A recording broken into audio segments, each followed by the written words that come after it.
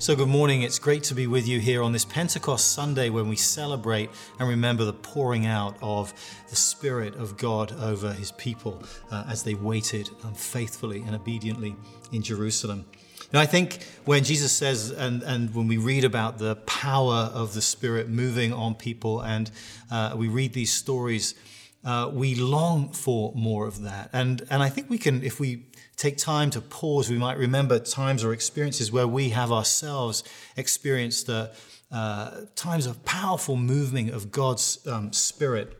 I remember particularly when shortly after I'd come to faith, I moved out to work with this ministry in Brazil and living on a farm on the outskirts of the city of Belo Horizonte with 30 kids who'd come off the streets, working there in this beautiful mountainside setting. People would come and visit from the UK and from different parts of the world, and the common response they would say, or they were excited about coming because there was this sense in which, God speaks so clearly in that place. You can really sense His Spirit moving and at work. And so I remember particularly that time, and it was as if it seemed so much clearer and so much easier to hear Him and to experience the work of the Spirit. And I think there are other times where there have been times of transition where I've been moving from one place, one job to another, and it has been a time where there's been just a real sense of God at work. So I want to ask this morning, because the title of this message is, how can we experience the explosive power of the Holy Spirit? More of that, more of Him. And when I think back to those first experiences, it leaves me wondering, well, what was the secret? Was it something about that place? Was it something that was just for that time? Or was it about the people that I was working with, that God was doing something special there and then for them? Well, when we come to our readings that we had earlier this morning, we read from the prophet Joel, "I will pour out my Spirit on all people, sons, daughters, old men, young men, servants. My Spirit will fall on all in those days, men and women." Jesus promised that He was going to send us the gift, the promise of the Holy Spirit. When the Spirit of truth comes, He said, He will guide you into all truth, and He will speak only what He hears. And then, of course, the text that we remember on this Pentecost Sunday, where Jesus says to His disciples, "Do not leave Jerusalem, but wait for the gift my Father promised, which you've heard me speak about. For John baptized with water, but in a few days you will be baptized with the Holy Spirit." And He said, "You will receive power when the Holy Spirit comes upon you, and you will be my witnesses in Jerusalem and Judea and Samaria and to the ends of the earth." And so they did. They waited for Him. And then we read a bit later in Acts 2 that when the day of Pentecost came, they were all together in one place. There was a sound like the blowing of a violent wind that came from heaven, and it filled the whole house where they were sitting. And they saw what seemed to be tongues of fire that separated and came to rest on each of them. All of them were filled with the Holy Spirit, and they began to speak in other tongues as the Spirit enabled them. So when I ask that question, when we consider what does it mean to be filled with the power of Spirit, is it a special place that we need to be? Is it to a special people? Is it just for some people? We're reminded that no, this is something, the Spirit of God is for all of us. His power is poured out for us all of the time and for all purposes and people. This is the age of the Spirit in which we live. So I ask that question, how much are we experiencing His power in our lives? I bumped into a friend recently as I was out running, someone I haven't seen for a long time, and I asked her, how are you doing? I haven't seen you. And she said, I had COVID. And so she had been locked away for a couple of weeks in her apartment. And that's why we hadn't seen her. And she said it was actually just as well that she had a test because she was asymptomatic. She didn't have any of the symptoms, didn't show any of the conditions outwardly of carrying this virus, of having COVID. And as I thought about that, it made me think, I wonder, to what extent there's such a thing as an asymptomatic Christian, that we have this we have the power of God in us, but to what extent are we living in a way that we are demonstrating and we're showing and displaying that power and that life that is in us? Or sometimes I think even if we're going to move that metaphor and use it differently, we may even have this kind of vaccine mentality that the Holy Spirit is just kind of like a shot in the arm, and it's the booster that we need that will makes the difference up, that will strengthen us to go on and do the things or to face or to overcome whatever it is that God's calling us to do. It's the Holy Spirit is not a boost in the arm. He's not an addition to us. He is our strength. It's all him. It's all his work. And so our job is to surrender to him, to invite him, and to lay our lives wholly before the Lord and say, Lord, take me and lead me and use me. So what is the key to experiencing more of the power of the Holy Spirit? I think it lies in this theme that we've been following over the last few weeks, which is listening. Listening to God. That's been the thing that we've been talking about over the last few weeks. So I'm excited when we consider how can we experience the explosive power of the Holy Spirit if it really is a lot to do with the extent to which we are listening and are committed as a church to listen to him. I want to talk about a couple of people who are, well, one is a good listener and one not so good. One being Philip, who we talked about a couple of weeks ago, and one Peter. Now, I read to you the text in Acts 8 the other week about Philip being called to go and speak, or go out to the desert road, leave Samaria where he had this fantastic ministry that was going on, where revival was breaking out, and go down to the desert road. Well, Philip heard in part what God was asking him to do. He went to the desert road, and then the Spirit spoke to him again and said, go up to the chariot where he is and listen, pay attention, see what he's doing. So Philip went over to the chariot and paid attention, and there he was able to see that the eunuch was reading from a passage of scripture that enabled him to speak into, and then asked him this great question that enabled him to speak into his life and share the gospel. And we were reminded in that this was all the Spirit's work. Philip's job at that point was just to simply obey. He didn't get the full layout. He didn't understand the full implications of what he was saying yes to, but he trusted, he listened, and he went, even though it didn't make a huge amount of sense to leave something very good behind, very fruitful ministry, and go then to the desert road. And yet, 300 to 400 years later, the Ethiopian was, eunuch, Ethiopia, part of northern Africa. 300 to 400 years later, this part of Africa becomes kind of the powerhouse, the center of Christendom.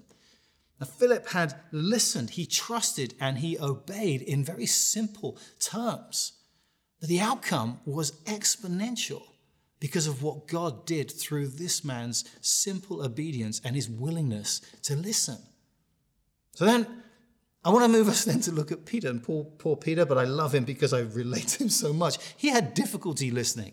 And in this instance that I want to talk about, he struggled to listen to Jesus. And if you remember in Matthew 16, there's the story where Jesus began to explain to his disciples that he was going to go to Jerusalem where he would have to suffer many things and that he must be killed and on the third day be raised to life. And Peter took him aside and said to him, "Never, Lord," he said, "never. This shall never happen to you." And Jesus turned to him and said, "Get behind me, Satan. You're a stumbling block to me. You do not have in mind the concerns of God, but merely human concerns. You are not listening to me." See, Peter wanted to reject suffering, to follow, and yet to follow Jesus is to walk in a path of rejection and at times failure. Jesus said to Peter, "You're consumed with the things of man, of worldly measures of success." And if we are, it's possible that we may just miss the even greater work that God is asking us to do if we are listening to his Spirit.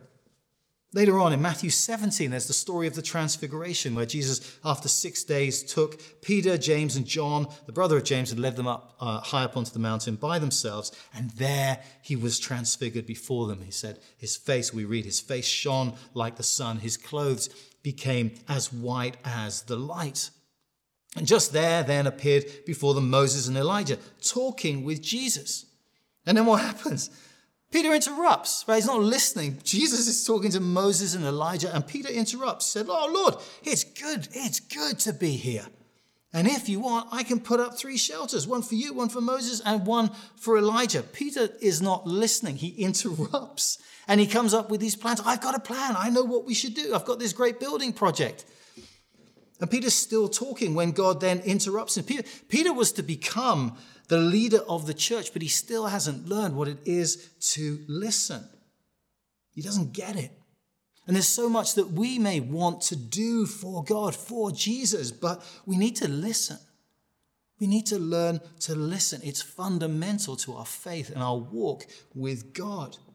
And I smile at this verse 5. While he was still speaking, a bright cloud covered them, and a voice from the cloud said, "This is my son whom I love. With him I am well pleased. Listen to him." Listen to him. So to experience the explosive power of the Spirit, it doesn't require us to fly to other parts of the world. Although God may ask you to do that. It doesn't depend on where we are or who we are.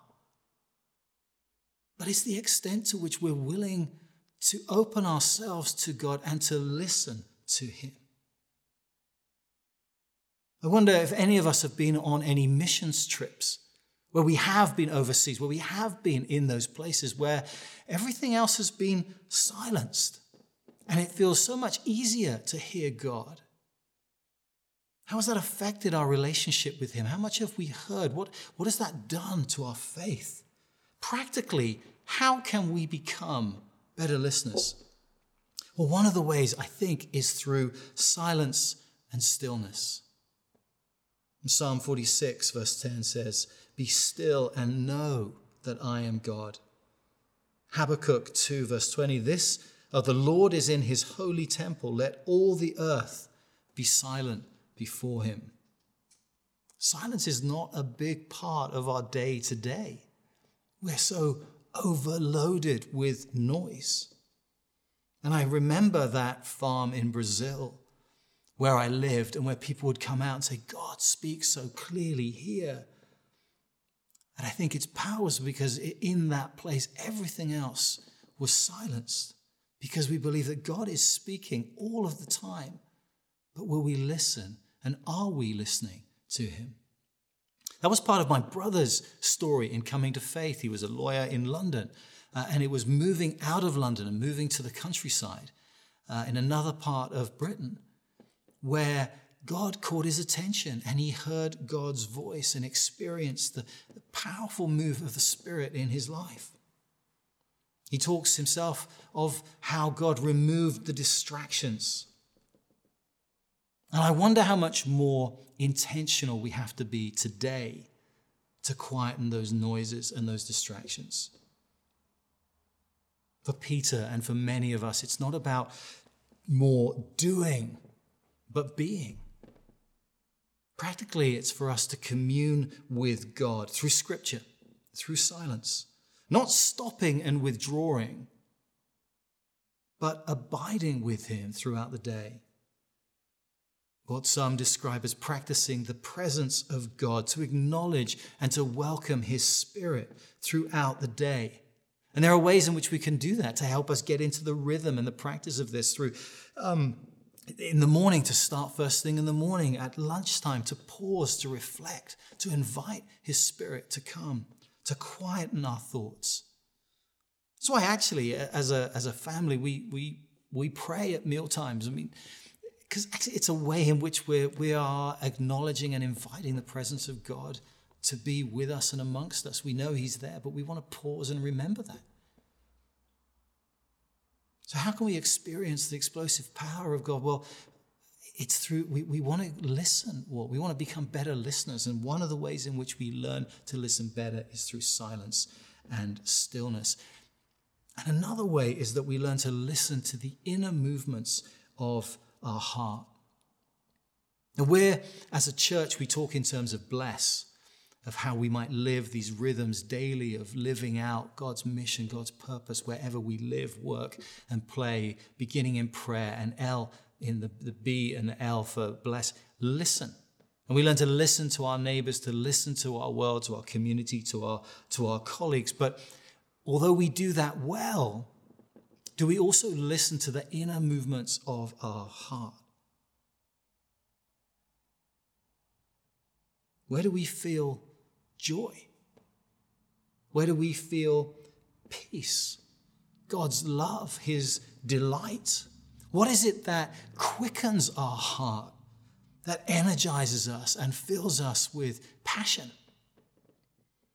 Conversely, we might also pay attention to the things that break us, that which brings turmoil, angst, irritability, tension, stress, grief.